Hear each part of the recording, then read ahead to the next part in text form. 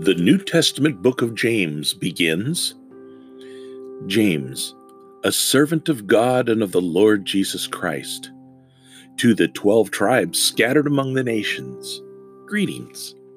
Consider it pure joy, my brothers and sisters, whenever you face trials of many kinds, because you know that the testing of your faith produces perseverance.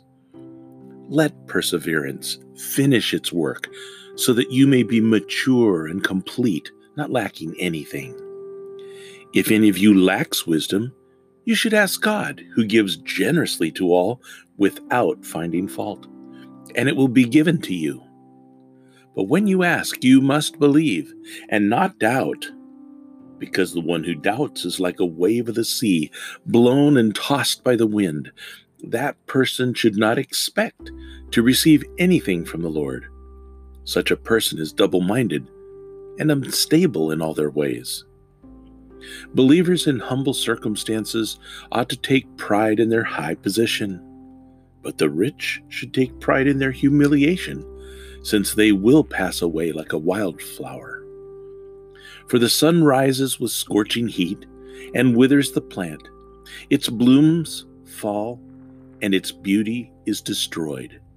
In the same way, the rich will fade away, even while they go about their business. Blessed is the one who perseveres under trial, because having stood the test, that person will receive the crown of life that the Lord has promised to those who love him.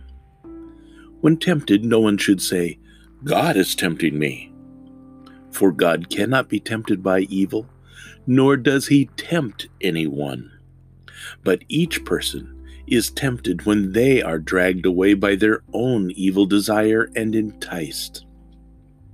Then, after desire has conceived, it gives birth to sin, and sin, when it is full grown, gives birth to death. Don't be deceived, my dear brothers and sisters. Every good and perfect gift is from above, coming down from the Father of heavenly lights, who does not change like shifting shadows. He chose to give us birth through the word of truth, that we might be a kind of firstfruits of all he created. James chapter 1, verses 1 through 18.